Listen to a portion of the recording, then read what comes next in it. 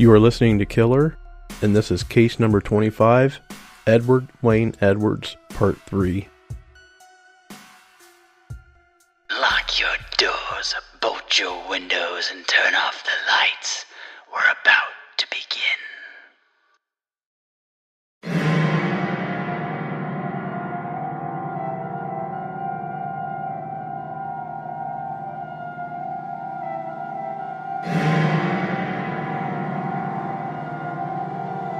The story of Edwards doesn't end with the double murders of Tim Hack and Kelly Drew, Judith Straub and Billy Lavaco, and his dubious insurance fraud plan where he murdered his adopted son, Danny Boy Edwards. It's way deeper than that. Let's dive in and look at some more potential murders. In Portland, Oregon, 19-year-olds Larry Payton and Beverly Allen were last seen after making plans to go shopping at Lloyd's Center on November 26, 1960. They left around 9 p.m. That was the last time anyone would see them. On November 27, 1960, Larry Payton's Ford Coupe was discovered parked in a remote Lover's Lane area in Forest Park. His body was found inside. He had been stabbed 23 times and suffered a severe skull fracture. His clothes had mud on them, which may have indicated that he was outside at some point during the attack. The FBI were called in to help in the search for the couple. Allen was nowhere to be found, but her purse and coat were left behind. Her glasses were found in the car, crushed, and her necklace was broken. They found a knife lying on the hood of the car, as well as a penknife or small folding knife on the ground outside. There was a single bullet hole found inside the car's windshield. Investigators determined the shot had been fired from inside the car. Blood evidence was also found inside and outside of the car, and no gun was found. The car keys were also found later in a bush near the car. Investigators immediately began to search for Allen upon discovering Payton's body. A customer from a restaurant in Eugene, Oregon, found a message scrawled on the bathroom mirror which read, "I am held in a brown Ford. Help me." Investigators began interrogating this patron, but later deemed them unreliable because while they could give a description of Allen, they could not give a description of her captor. On January 9th, 1961, her body was discovered in a ravine off of Sunset Highway about 30 miles west of Portland. Investigators found her lying face down, nude from the waist up. She was only wearing dark gray stockings and one shoe. Her ski sweater and blouse were lying nearby. Her hands were bound in a green nylon cord. Near her body was a plastic sheet covered in blood stains. The autopsy concluded she had been strangled most likely with a rope and had died between 3 and 7 a.m. on November 27th, the same night she disappeared. Additionally, they felt she may have been sexually assaulted. Investigators were interested in Edwards as a suspect in this murder, but they later cleared him when they stated he had not been in the area during that date. Carl and Edward Jorgensen and Robert Brom would be arrested and tried for those murders. The details aren't super important, but Carl was acquitted and Brom was sentenced to life for the murder of Payton in 1969 and sentenced to 25 years.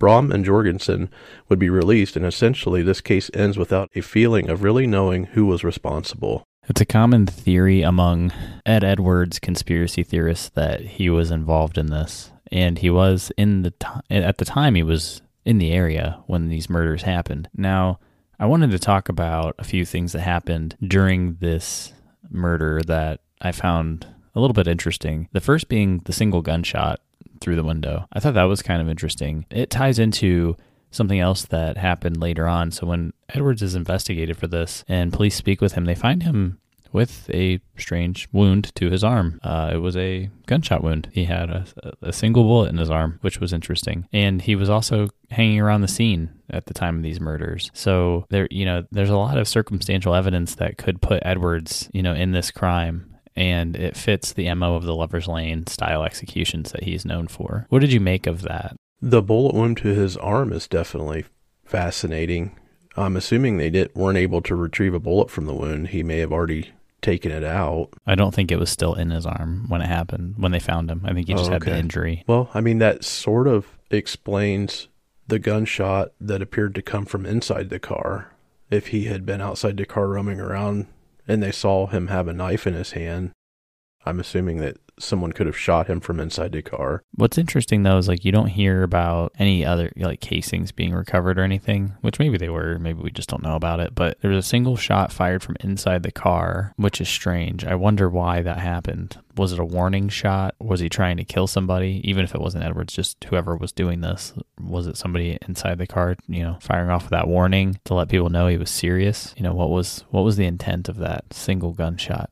It's very strange. Yeah, and I guess it's possible that he could have gotten into the car with the gun and there was a struggle and the gun accidentally turned on himself, shot himself through the arm and then outside of the car, because they did say there was not only blood evidence inside the car but outside as well. Yeah, exactly. It's just an interesting little tie-in where right place, right time, Edwards is in the area, fits his MO, potentially could be.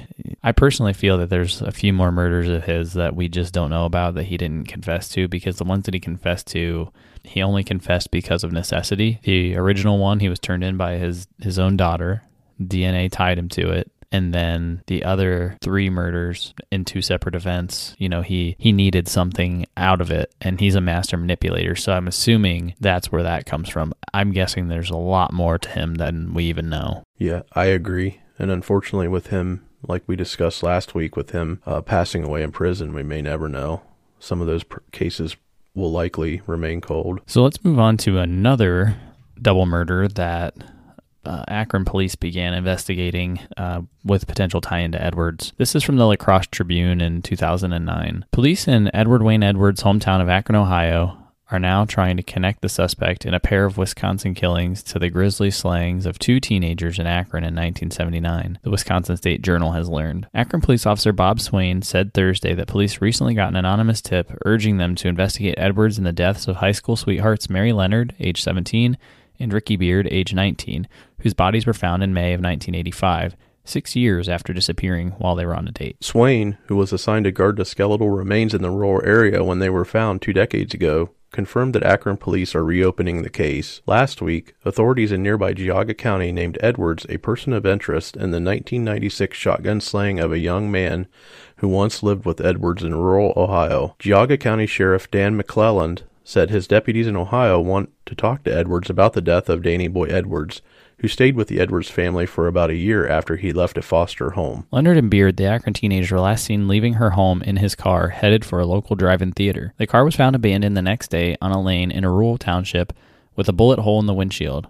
6 years later, the couple's remains were found about 6 miles from the car. Examination at the Smithsonian Institute revealed Leonard had been stabbed in the chest and shot, and Beard had been shot multiple times. In 1996, psychics Lori Campbell and Pam Coronado examined clues on a Discovery Channel television show, but no one was charged. On Thursday, Edwards waived his right to a preliminary hearing in the 1980 Wisconsin killings of Kelly Drew and Timothy Hack, according to an amended criminal complaint in that case. Edwards told police he had had sex with Drew, then watched as 2 men beat and stomped the couple to death. Their bodies were found 2 months later in rural Jefferson County. So we have another set of murders aligning very similarly with the rest, including the Peyton Allen ones that we just discussed with the bullet hole in the windshield. There's definitely some smoke to this fire, but obviously nothing ever came of it. This was back in 2009, so it was obviously written before he confessed to Danny Boy Edwards, because they talk about it in this article here where they're going through and discussing the various aspects of things that they think he might be involved in, and I believe he confesses in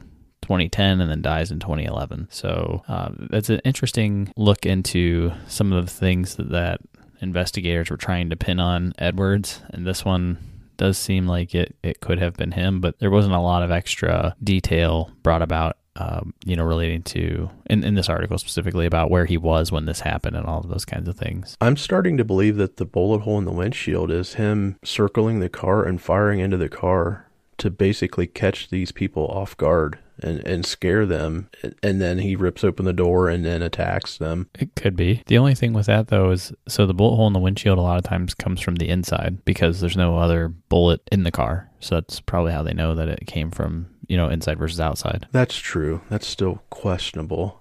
It's just strange. It lines up with the Portland killing, with the one hole in the windshield, for sure. Yeah, I could see a situation where he gets himself in the car. Maybe he takes advantage of the woman in the back of the car, fires a shot to let the dude in the front know he's serious, something like that, before he sexually assaults the female. Who knows? I mean, obviously it's pure speculation on my part, but something like that, maybe. I don't know. What do you think about that? That's very possible. If there is sexual assault involved, I mean, he denied it in the one dance hall case where he said it was consensual, but like I said before, I think he's not above raping someone before killing them, as violent as we know him to be. Yeah, he's definitely way worse of an offender than what he lets on. He's a con man. I mean, we've heard it time and time again. You hear him talk about the stories like they're nothing, like they're just basic, everyday, run-of-the-mill events. Like he went to the grocery store is how he talks about murder. So I don't put it past him to, either be narcissistic enough to think that he's having consensual sex with somebody while he has them in a precarious position, or where, he is taking full advantage of this situation and sees nothing wrong with it. So that's the story of Ed Edwards. Except it's not. Not if you're John Cameron. Who is John Cameron, you may ask? John Cameron's bio, according to his own website, coldcasecameron.com, which I highly recommend you visit and view this giant, crazy menagerie of information on Edwards, reads as follows. John A. Cameron is a 55-year-old retired police detective from Great Falls, Montana. His career in law enforcement began in 1979. He retired in 2005 as a sergeant of detectives working cold cases. He has worked on FBI serial killer task forces, catching ritualistic child cannibal killer Nathaniel Barjona, conveniently tied into our last case, Case 24. If you didn't listen, go check it out. His cases have been featured on America's Most Wanted, Dateline NBC, and he helped produce a series known as Most Evil True TV. In 2010, while working as an analyst for the Montana Board of Pardons and Parole in Deer Lodge Prison, Montana, he was in a position to access information that had been kept secret for 55 years, unraveling the most intelligent serial killer ever. The tie-in David alluded to in the Barjona case is that the pair shared one interesting overlap. They both served time at Deer Lodge Prison in Montana. Now back to Cameron. Cameron has some extremely wild claims regarding Ed Edwards. Let's break down a few of the bigger ones now. The first theory that Cameron is known for is that Edwards and Jimmy Hoffa were buddies, and Edwards murdered him. The theory goes that Edwards and Hoffa served time in the same prison together, and Ed has acknowledged that Hoffa helped him get a job once out of prison. I believe that even happens in one of the audio clips we played in part 2. Ed was also theorized to be an FBI informant at one point based on some of his writings. The theory about Hoffa's death is that while it was an inside job by the FBI, Cameron speculates that it was Edwards who was the inside man, since he was an FBI informant. He may have been used to help lure Hoffa into an area and the FBI took him out, or Edwards himself did it. I found that one to be a little bit interesting. Edwards had not officially been known to be a murderer yet, according to, he wasn't known really until April turned him in 2009. So this would have been way, way, way before that. So for the FBI to know of him as a murderer or conspire with him if he was supposed to be the one who actually did the murder, seems like there's some back and forth on whether or not the FBI took him out or he took him out, from what I was able to read. It's an interesting point that he believes him to be an FBI informant at one point, though. I mean, an informant to what? I guess to get closer to Hoffa or the mob in general? Well, there's a couple things. So we also know that Edwards had a relationship with a police officer in Ohio, and he ended up reaching out to him to try to get to Ohio to get executed. So, and he had made that relationship a while ago. So we know that Edwards does befriend the police on purpose, and he was in prison. So I think that the FBI informant angle is he was in prison, he knows things, tell us what you know, that kind of thing. And then it'll keep police off his back, or in his pocket, as he would probably think of it. Okay, I can see how that pieces together with him always trying to keep some law enforcement in his back pocket. Yeah, so here's the thing with conspiracy theories, which is what I find fascinating. If you think about this on the whole, it does seem like a stretch, but there's also just enough truth in this story that it can make you think, wow, did that really, really happen? Who knows? That's what's interesting about it. I completely agree. I mean, and Hoffa is one of the most notorious cold cases of all time. I mean, just the fact that his body was never found, but it's interesting that he pieced together and must have done a lot of investigation to figure out that Ed and Hoffa served time in the same prison together at one point. Just that information alone is very interesting. Yeah, Ed's pretty forthcoming with that, I feel like, especially because Hoffa, was pretty notorious. But like I said, in his interview, he even mentions, yeah, Hoffa got me a job for the local 24 in Akron, driving truck or something, something like that.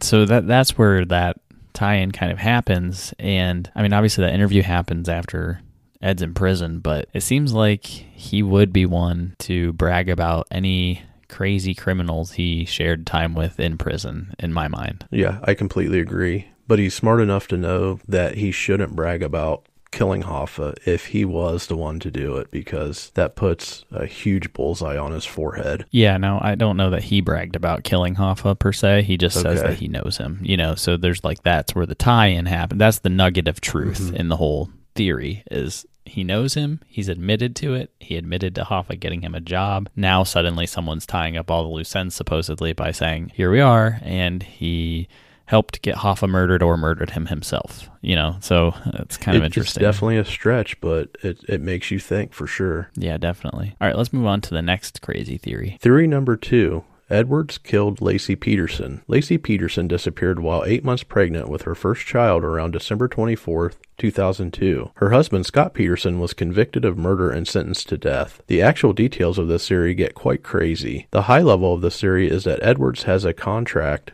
to traffic a baby for adoption. This leads to the abduction of Laci Peterson. After holding her for some time, she is murdered or dies during childbirth. Yeah, this one is an absolute stretch in my mind. There's no way in hell this happened. No way. Not at all. I don't have a doubt in my mind that this is just bullshit. What do you think? Yeah, it definitely seems like a stretch as well. There must be some sort of evidence linking Edwards to the location or the vicinity of the Peterson family at the time this happened, which makes him think that it's somewhat possible just to be able to put this conspiracy together. Yeah, there is some sort of nugget of truth to the fact that I believe he was somewhere near the area at the time, and it's just enough again, to make you think. And I can believe that he would accept some kind of contract to traffic a baby, because look at the great lengths that he went to bring Danny Boy in, manipulate him, get him to join the military, and put this whole plan together to get his life insurance money. It's possible, but a stretch for sure. Yeah. It is. It's extremely interesting. And so here's the thing. Okay, so there's so much information that is related to Edwards according to this Cameron guy, right? And there's just so much stuff that it's hard to sift through it all. So, I'm trying to keep these, a little bit short in terms of describing what's going on, but there's so much depth to this. I encourage you to go read this guy's website. It is absolutely insane. So there's theories that Cameron tries to tie to him.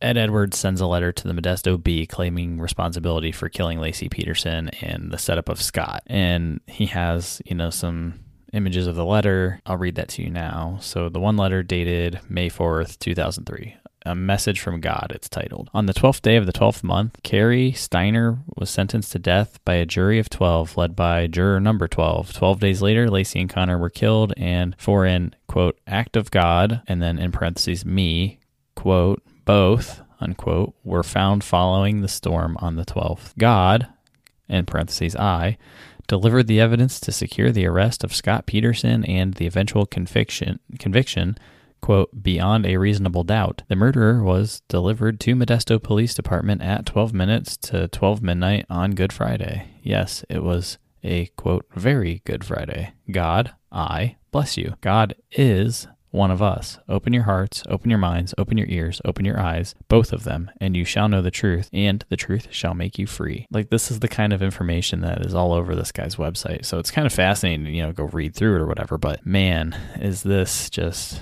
I don't know. It seems like a stretch. Enjoy all your favorite sports like never before at BetMGM. Sign up using code CHAMPION and receive up to $1,500 back in bonus bets if you don't win your first bet. When you register with BetMGM, you'll get instant access to a variety of parlay selection features, live betting options, and the best daily promotions in the business. And with BetMGM at your fingertips, every play and every game matters more than ever. Remember to use code CHAMPION and receive up to $1,500 back in bonus bets if you don't win your first bet. Place your money line, prop, or parlay bets with the king of sportsbooks today. BetMGM and GameSense remind you to play responsibly. See BetMGM.com for terms. 21 plus only. Virginia only. New customer offer. Subject to eligibility requirements. Rewards are non-withdrawable bonus bets that expire in 7 days. Gambling problem? Call 1-800-GAMBLER. Promotional offer not available in Washington, D.C. Cameron goes on to tie Edwards to virtually every major event that happens in his lifetime. Just to provide some insight into the connections Cameron claims to make, JonBenet Ramsey, Black Dahlia, Zodiac, Chandra Levy, 9/11 anthrax letters, and the list goes on and on. Yeah, so you can literally go out to Cameron's website and go click on, there's a bar at the top, Killer's Timeline. And if you click on this, literally every decade that he has in here, I mean, there's just like dozens and dozens of things in here stating that he murdered so-and-so, and so it's really, really fascinating to read through. But again, I feel like so much of this is just straight conspiracy theory, circumstantial evidence. There's stuff in here about the one big one is the Zodiac. And when you start looking at what he says, he shows some evidence where he claims that, Edwards was saying if you can do the ciphers and stuff, that you find like the killer's name is Edward Edwards or something like that. But I feel like quite a few people have conveniently solved that cipher, which is pretty interesting. He also, he has just so much information related to things that Edwards supposedly did. And it's really fascinating to go through this and look at how he's trying to tie Edwards' life to like literally everything. And so I don't necessarily disagree that there was definitely more to this man. There's more murders that probably are attributed to him. But the ones that we know about so far all have some sort of tie in to Edwards in a way that you can make like logical sense. It's kind of mind-boggling to me that he went to this effort to tie all of this together, to all of these events or to all of these people, that he is so convinced that, I mean, if all of this was true, Edwards would be like the greatest criminal of all time. And I don't say greatest in a positive note, like the most notorious, I guess I should say, criminal of all time. Yeah. And that's kind of what Cameron's whole angle is here, is that Ed Edwards is the greatest serial killer you never knew of. And he has ties to Charles Manson, and, he's trying to tie him to the Zodiac, and he just continues on. It's insane. I just can't believe like the way that all of this, ties together. It's definitely fascinating. And until you had mentioned this conspiracy theory in Cameron, I honestly hadn't heard of him. So I'm going to definitely go out and check this site out for sure. Yeah, he has a whole cipher on here, and it's on the 1960 to 1969 page on his website. And it says the last 18 characters contain Edwards' ID when solved. And so he shows you, I think, the ciphers work, like his way of the math essentially and how he got there. And it says the last 18 characters were solved in August of 2010 in Great Falls, Montana. It contained Edwards' ID. I'm Edward E. Vexed IQ hath you greater than I. What it says in there. I mean, I don't know. It's just insane. Is it possible? Maybe, but it just seems like it's such a stretch to tie him. I mean, maybe a handful of the stuff on the site, maybe he is tied to, but it seems like tying him to like literally every single one of these things. And that based on the ones that he confessed to, there was no like taunting police or ciphers or anything like that. So why would that be a thing? And then it just stops. Yeah, I don't know. I'm definitely going to have to look at the site and go through all of his claims and see if there's evidence and how he ties some of this together. Like I'm saying, what's his motive? And he seems to have a pattern to the people that he has killed, whether they're couples on Lover's Lane. We piece together, the one bullet in the car windshield. But then when you start looking at all these other things that we listed here at the end, why would he even be considered a suspect in JonBenet Ramsey? Or why would he even be considered to be the Black Dahlia or the Zodiac? And what benefit does he get out of sending the anthrax letters around 9/11. Just reading that without actually seeing the site yet, it's just fascinating it definitely piques my interest in going out to see how he ties this stuff together. Yeah, and that's the great part of this whole story. You know, like Cameron goes on to tie him to so many different things that just don't really make a ton of sense. Like JonBenet Ramsey he's tied to. Why? Why would he kill JonBenet Ramsey? And his daughter April even says he would never harm a child unless that child harmed one of his children. That was her feeling. And I can his MO, from what we know, doesn't show that he would. Now, he's a manipulator and a con man, but I don't necessarily think that makes him just a psychopathic serial killer in that regard. Now, he kills people, but he seems to like have a reason for it in his mind. Like, there's not just total randomness. Could he be the Zodiac? I don't know. No one knows, right? No one solved that one. But I find it really, really unlikely. No, I agree. I think we have to leave it to everybody that listens to go out to the site and determine for themselves how they feel about this conspiracy theory and how they feel that he may or may not be tied into all of these different cases. All right, that's it for us this week. Thank you for joining us on the series of Edward Wayne Edwards. This is the conclusion to that series, and we appreciate you listening.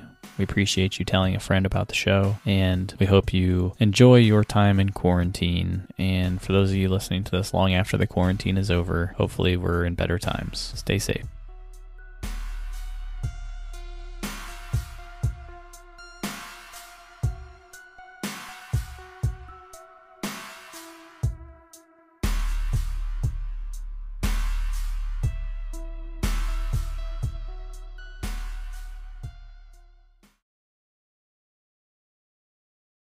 Fucking bitch. Wanna know why these plants are dead? Carol fucking Baskin. Wanna know how that turd got there? Carol fucking Baskin. Wanna know how I turned gay? Carol fucking Baskin. Wanna know why I can't play a chord right? Carol fucking Baskin. This here dog used to be a tiger. You wanna know how it changed? Carol fucking Baskin. Fucking bitch. Fucking bitch. Fucking bitch.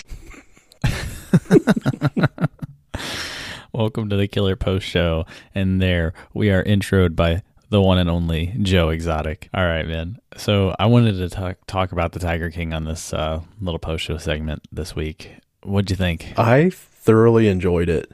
Not from the perspective of it was such a great show and great documentary.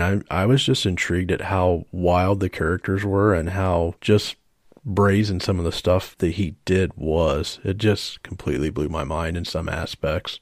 Oh my God. That's the thing. He was so eccentric, and a lot of the characters in that show were so eccentric, and it was just like it was just like a totally crazy wild ride the whole time. Every episode that's like, wait, what? Like, here's this gay cowboy dude who has tigers, and you're like, okay, wow, that's kind of weird. And then you find out that he's got these multiple husbands. Okay, well, that's weird. Then you find out that the other guy who does basically the same thing Joe Exotic does and has somehow created his own identity as Bhagavan, Doc Antle, whatever the hell any of that means. That dude also has like multiple partners. It's like, what in the hell? It just like keeps snowballing down and down and down. Like, that's what's great about this whole thing. Well, Bhagavan apparently means the Lord. I think that was the translation for that. So this guy thinks he's God in his own mind, in his own world. Yeah, he's a super douche. Yeah, that guy, what the hell? Yeah, it's just like the cast of characters just keeps getting better and better and better. And then like when you finally feel like the documentary is coming, to a halt or slowing down a little bit, then this Jeff Lowe dude comes out of nowhere, and he's like a 75-year-old gangster wearing, like dressing like he's in some 2002 rap video. Just wearing his Affliction t-shirt and his giant hat and his leather jacket. He just, I don't know. He looks ridiculous. You expect him to bust out with the gangster slang when you first see him. He reminds me so much of, for those of you who have watched Trailer Park Boys, there's a character called J-Rock, and you expect him to start talking like that guy the first time you see him. It's hilarious. Yeah, I was expecting him to bust into like a Mo Money, Mo Problems from Puff Daddy and Mace, man. Like, that's what I thought was coming next. And it was just, it just keeps getting crazier and crazier. And then, his his husband, Joe's husband, kills himself or whatever. I don't know. I saw a theory. People were talking about that it was an accident. Did you get the impression that was an accident? You know, the sad thing about that whole thing was, at first I thought it was staged because he conveniently was off camera the whole time. So I thought, you know, maybe this is something to play up to the camera. Oh my God, look what just happened, to get that attention. But I can relate kind of like a true story to this, sadly enough. I think I was in middle school, 7th or 8th grade at the time, and I can see this also being an accident. Somebody who messes around with guns and plays with guns, you hear about these accidents all the time, and we had a kid in my class who was joking around with a friend of mine, and he completely thought the gun was unloaded, and he put it to his head and pulled the trigger, and there was a bullet in there that he had forgot to remove, and killed himself. And yeah, this was like 8th grade, and my friend witnessed this, and so I can see it being an accident. And you know, the guy on the show was notorious for being high all the time, whether it was meth or marijuana. So I mean, he could have not been in his right mind at the time and thought the gun was unloaded, just dicking around with that guy. Yeah, I personally feel like it was intentional, but I feel like the documentary led you to believe it was intentional. And then, you know, I just saw some people talking about it later that said it wasn't intentional, or they didn't think it was. And I never got that impression at all. Now, when we also mentioned like he was off camera, there may have been another camera angle. They just didn't want to show it to you. True. And I have to believe there was, because there were cameras all over that compound. I mean, a camera followed Joe Exotic, it seemed like 24/7. Oh, yeah. All right, so the great question in all this is, what do you think of that bitch Carol Baskin? She for sure killed her husband. I would stand behind that. And I'm sure her tigers ate the evidence. Yeah, I'm not necessarily opposed to that either. I think she definitely did something. I mean, I don't know if she fed him to her tigers, but she definitely got rid of him somehow, right? The thing with these documentaries is they're sensational and they leave out a lot of information, and I never went back and researched, so I don't know. But based off this documentary, it makes a pretty compelling case that she definitely did that. Especially the one part where right after Joe was doing that one video, or he was filming something, and that tiger got a hold of his foot and started to drag him away, and she's like, if somebody must have put something on his shoe. I think she made a comment like, if you want a tiger to eat somebody, you put some kind of fish oil on their shoe and that'll take care of it. Yeah, right. Oh man, yeah, she was something else, man. That woman is nuts. The other thing that struck me is like how many people you can get to work at like a tiger zoo and pay them next to nothing and feed them Walmart truck food. Yeah, expired Walmart truck food at that. Oh man, how gross was that? Nasty. But I'm glad you mentioned that, because you look at Doc Antle and his whole compound that he's created down, in Myrtle Beach area. He comes from, his background was like a yoga meditation group that he was a part of, and then he branched out to start his own zoo. And he has all these people working for him. He has houses on his compound that they live in probably for free, feeds them, does everything. But the one lady said, you know, we work 18 hours a day, days on end, and we get a couple $100 a week, if that. Yeah, exactly. That's a cult. That guy runs a cult. That's exactly what I was just getting ready to say. He's the Tiger King cult in Myrtle Beach. Yeah. And whatever, man. That guy, there's something about that guy that's just so freaking bizarre. I don't know. I don't get it. I want to know how many kids he has. I don't understand the women who, yeah, too many, fed them to the tigers. Yeah, euthanizes them before they're able to become a pain in his ass. It's definitely a cult. I mean, it's funny that you say that too, because didn't Joe say if the feds were to come in and raid his place, it was going to be a Waco at one point? Yeah, he did. Yes, he did. The whole thing it blows my mind. Some of the characters in that, my favorite character probably was the one zookeeper, the real tall, skinny guy. I just loved every time they panned to an interview with him, because it was a constant, fuck this, motherfuck that. Was it their business partner that was the informant, the strip club owner? Yeah, Chucky. Fat Chucky. I told my wife when we were watching that guy looked like Fat Chucky, and then like the next episode, Joe Exotic called him Fat Chucky. He does look like a Fat Chucky doll. Yeah, I mean, that guy was something else too. He was all sorts of sleazeball. I don't know. There was so much that was going on. It was just so good. In a terrible train wreck, white trash kind of way. It was fantastic. So I highly recommend people check it out if you haven't, if you enjoy that kind of stuff. I mean, if you don't like, I don't know, it's very Jerry Springer in a way. So if you don't like any of that, you're not going to like this, but it was pretty funny. That's a great way to describe it. Very Jerry Springer-like. And I wonder if you dug through the Jerry Springer archives if Joe Exotic had ever been on there at one point on that show, because he would be perfect. Oh my God, man. I went down the Joe Exotic rabbit hole and was on his YouTube channel. He has so much stuff on there. Most of it's just not even good. So, praise the Netflix people who actually went through and dug through all that footage and edited it down, because 99% of it's just straight boring. I'm sure it took a massive amount of time to go through all the editing of that stuff.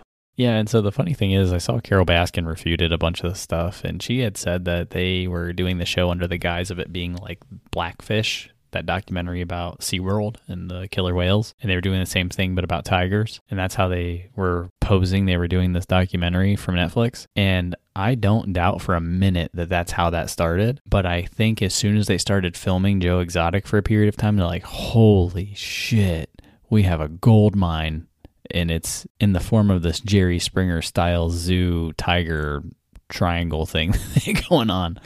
So yeah, I think that then it turned into what it became for Netflix. They're like, okay, now we know what we have. And they try to paint Carol as being the savior or the sanest of the group, but it just isn't true. I mean, we knock Doc Antle for having all these women that work for him and basically slavery, if I had to put a term to it. Joe Exotic doing the same thing, feeding all his workers all this expired Walmart food. And then there's Carol, who doesn't pay the people that work for her anything. They're truly volunteers. Oh, you get a special colored shirt because you've been working for free for so many years. And then she's got... People who do that are stupid. Like, never take an unpaid internship. Yeah, I'm going to do work for free. No doubt. Fuck you. No way. But then there's her... No way. Her crazy husband, who he tries to come across as appearing normal when they talk, and maybe he is highly educated and talks well and whatever, but then you see the pictures of him kneeling down to her on a leash on a beach. It's like, that guy likes watching her have sex with other men. I thought maybe that 100%.